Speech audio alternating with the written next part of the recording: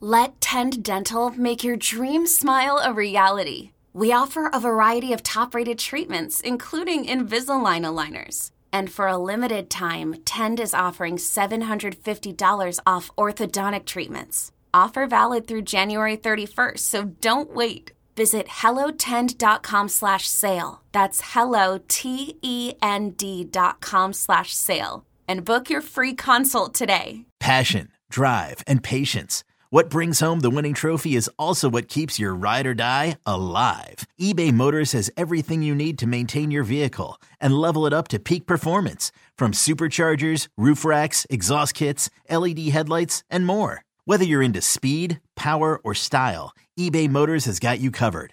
With over 122 million parts for your number one ride or die, you'll always find exactly what you're looking for. And with eBay Guaranteed Fit, your part is guaranteed to fit your ride every time or your money back. Because with eBay Motors, you're burning rubber, not cash. With all the parts you need at the prices you want, it's easy to turn your car into the MVP and bring home that win. Keep your ride or die alive at ebaymotors.com. Eligible items only. Exclusions apply. Our goal is to win, for Christ's sakes. And you keep talking about the CBT. You keep talking about prospects and your long-term goal. Like, you just basically told us we ain't good enough. We suck. You let us down. Angry Lou. A hole the size of, I don't even know what, in that bullpen. Keep playing like dog. Great call by manager Lou. Go get me a goddamn first baseman. That's what I want. I don't want an outfielder DH. I need a first baseman. Okay, Lou, I'll ask you something. What? How do you go into the season without a closer? How do you not address the closer situation? Lou, what's up, dog? Good, how are you doing? Good. Well, it's always great to have you here, Lou. Lou Merloni is brought to us by Shaw's and Star Market, where you can win free groceries in their Grand Slam Summer Sweepstakes. And we welcome in the future Chief Baseball Officer of the Boston Red Sox, Louis Merloni, on the Harbor One Hotline. Hi, Lou.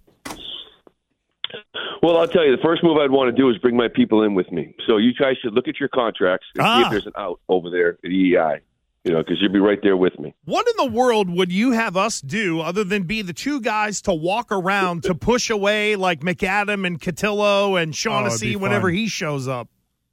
Well, strictly, it's just community, relations. You know what I mean? Trying to get the attitude a little bit different, maybe a little more positive, get people thinking about this ball club in a different light. I feel, yeah. You're a people person. Like a hype guy. I feel like I could be a baseball hype guy. I would be the perfect guy to be, but I would be the good get-back coach. Everybody get away from Lou. And you would be the guy who would be in dressed in the Joseph's Technicolor dream coat on the mound getting people fired up. Let's just say, let's get happy. Let's get fired up. Only 129 games left.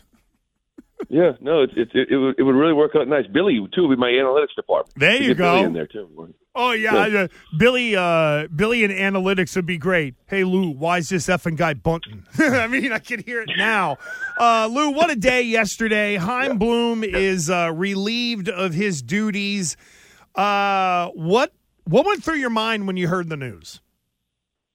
It's funny because you start wondering what the future is for everybody. You guys have been asking Alex Cora that, and people have been asking me about that, and I wondered. I thought that Chaim was maybe in trouble, and when you hear it, it's still kind of shocking, right? You're like, oh my God, here we go, now another GM search. This is basically your GM job now is 4 years at a time here in Boston. Is that going to hurt them going out and trying to find that veteran guy, the guy that's been there before? But I think ultimately, I look back at Chaim, and I first off, I really liked the guy.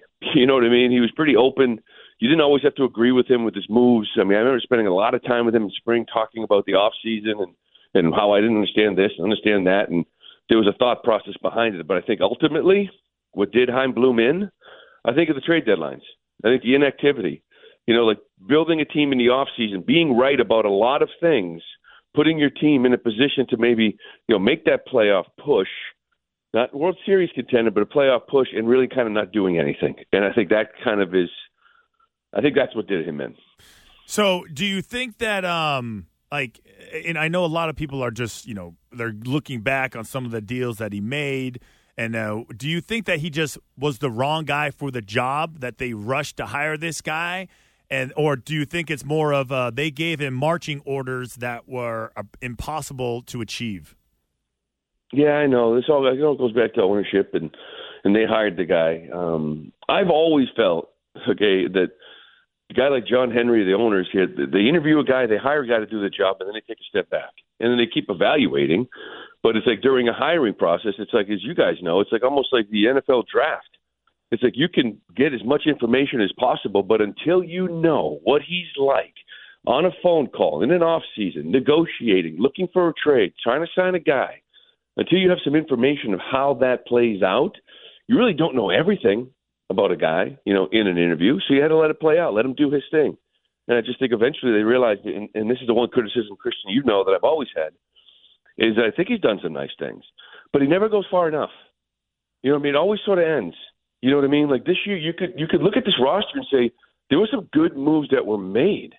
And it was like, however, you did state that you're looking for a pitcher who can pitch in the playoffs, and you brought in Corey Kluber.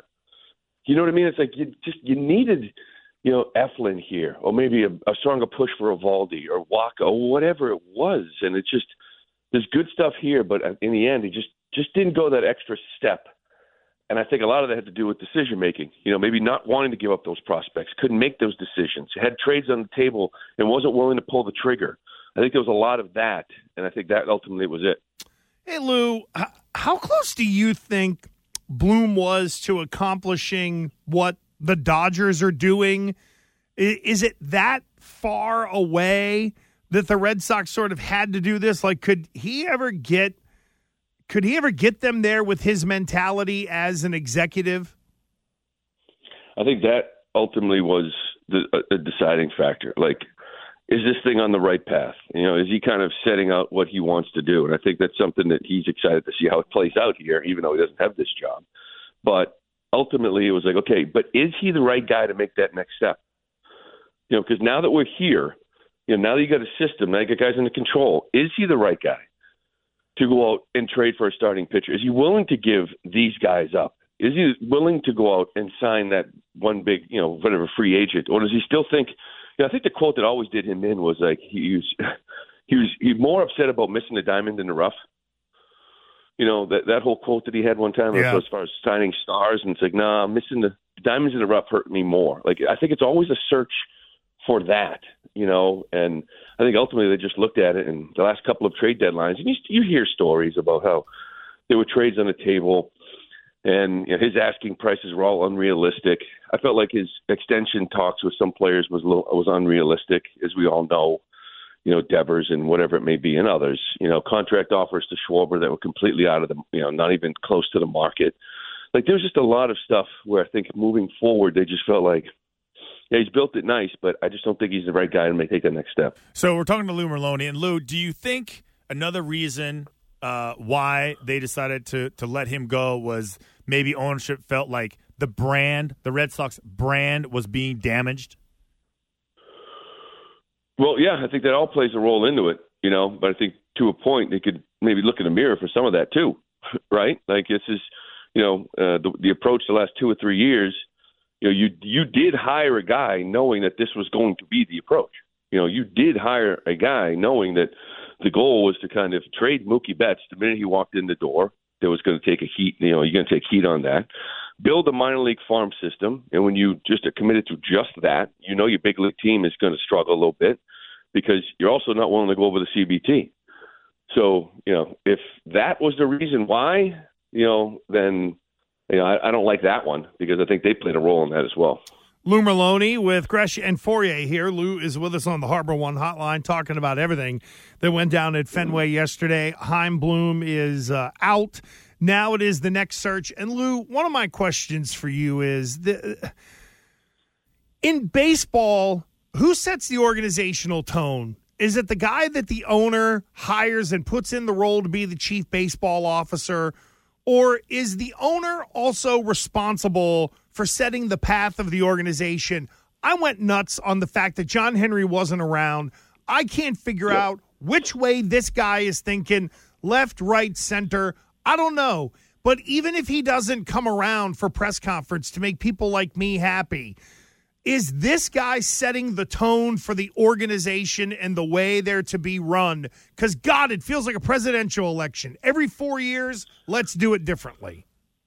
Yeah, and I do feel like Yeah, I think the owner always sets the tone, right? And I think if you are, and then it depends on who you hire next, right? If you're a personality like John that just wants to kind of stay away, and I know he's obviously ruled out, but just for reference, sure. And he brought in a guy like Theo. Theo sets the tone. He now becomes that major presence. When you sort of sit back and you hire a guy like Dave Dombrowski, Dave Dombrowski comes in and sets the tone. The experience that he has had in this league. But if you have a young general manager and you're searching for that tone to come from someone, it should come from ownership. And I wasn't crazy that he wasn't there yesterday. This is, I think, a mistake on their part. I think that they always talk about John Henry kind of when he talks to the media, he's afraid he says too much and he's too honest and he gets himself in trouble. Like when he came out and basically one year and just said that, well, we're going to get under the CBT, and then Sam and Chaim are kind of, trying to clean up the mess and talk to people about, no, we're not. But part of me thinks, like, let John Henry speak more. Like, who cares? People they want the truth. You would sort of look and say, look at our wacky owner. The guy can't shut up. He tells us everything, which would be beautiful. You know what I mean? Like, which would be beautiful. I say talk more and be honest and come out and tell people, yeah, we're staying under. Yeah, we're not going to win this year, but we're going to win next year. We're going to spend next year because we're going to go under the cap this year. Like, that's what people want. They just want to hear it. Yeah, and just quickly for you, because I know you're getting ready to get in there, the people who would get upset also work for him. It feels as if the tail wags the dog over there sometimes versus the dog wagging the tail. If I'm the owner, I sign your check. If you don't like it, there's 29 other teams to go work for. Yeah, no, and you're right. He says some things, and they turn around and say, "Oh, you shouldn't have said that. You shouldn't have said that." Let's just not bring you in here because we're afraid you're going to actually say something about this Chaim firing that's actually going to be headlines, and it's going to cause waves or something. But if it's the truth, I mean, we're old enough we can handle it, right? You would like to think so. You would like to believe so. All right, so okay, I guess possible candidates moving forward. What do you think the likelihood of Alex Cora going the way of Brad Stevens, former head coach, going into upper management? What do you think the odds are of that happening with Alex Cora and the Red Sox? I think that, and I don't know that it's his job if he wants it type of situation, but I think that's a personal move for Alex Cora, just like maybe it was for Brad Stevens. And we all sat there and said, well, Brad's not done coaching. He's too young. And I think with Cora, it's sort of like, okay, where's he at with his life? He's mentioned it before about doing it, but he's also mentioned the age of his kids. And it's one of those things where as a father, you might sit there and say, right now this is a really good lifestyle given where my kids are. In 4 or 5 years from now, when they're a little bit older, it's going to be easier to transition into that role. So a lot of that is personal decision, life choices by Alex Cora. Is he ready to just give up being a manager? Like if you bring in a new GM, if that's the route you go, and because he wants to manage and they bring in a new guy, he'll find a job anywhere he wants. And it'll be a good baseball team to manage. It's just a question of if he wants to leave the dugout right now and start running a team. I think eventually, I just don't know the answer if right now is the right time. Lou, if Cora throws his hat in the ring, and let's work the hypothetical that he does end up getting the job, is Veritek a legitimate candidate? If Alex removes himself, could this be Tech's time? It was funny. Years ago, I remember his name kept popping up, and I've talked to him before, and I was just like, let me know. I need to know if you're ready to do this. And at the time, he's like, no. That was years ago. He's like, I don't want that. And, he's around. He likes what he was doing, and he just enjoyed his job and everything else. And I know that changed recently, too, as far as him, like, wanting to manage. So I think he wants to now. And I think he would be a good manager. This city is very difficult. This city, the big league manager talks to the press before games. They talk to the press after games. I think the Tech at times can be somewhat quiet and shy. I think most people that do know him, and I wonder how he would handle that type of market. But listen, I don't put anything past that guy to kind of figure out how to do it because I think he would be a great manager. His knowledge of the game is second to none. So it'll be interesting to see if Cora goes down that road and if Tech is one of the guys that he's interested in. So last one for me, we just a couple news about some reports that Peter Gammons put out there about how he talked to one National League executive familiar with Shohei Ohtani, believes that he would be interested in Boston partly because of his relationship with New Balance CEO Jim Davis. But there's obviously an issue with Yoshida, and they also need pitching. So is that now back on the table for real? Not like Wiggy for real, but like for real. To me, I'm at the point, given that injury, I think what's inevitable, what's coming from him, to me, he's off the table. He doesn't help you. He helps you marketing. It'd be a PR move. He helps you marketing. He helps you with advertising. You don't need another DH. You already got 3. You don't need another one. Can't you move those guys? Well, yeah, you could, but But the fact that he can't pitch is a problem. If he doesn't pitch to you? Yeah. I don't know if he fits. I want the kid Yamamoto. He fits more. He's 25. He's an actual pitcher. Like, I expect him to pitch for the next 4 or 5 years. Like, I am signing Shohei Ohtani to bring a circus to town, to bring a DH to town. He's a great hitter. Of course he's a great hitter. But am I going to spend $40 million on another hitter when we just watched this season and sat there and said, he doesn't even play defense? Like, I need to improve my defense. I need to improve pitching. Like, I can go sign this guy to be a great marketing move, but how is he going to help me win? And by the way, I just gave him $40 million. How do I go out and sign Yamamoto? How do I go out and sign, my payroll's $320? That worked out for the Mets. Like, I don't know. I just think with that injury that he has in his arm right now, Christian, he's out. Like, I'm looking for arms, dude. I need arms. Is your PowerPoint ready to go for your interview, or are you still putting that together? Yeah, what are your 3 keys to success, Lou? Someone told me that job, you really can't golf much.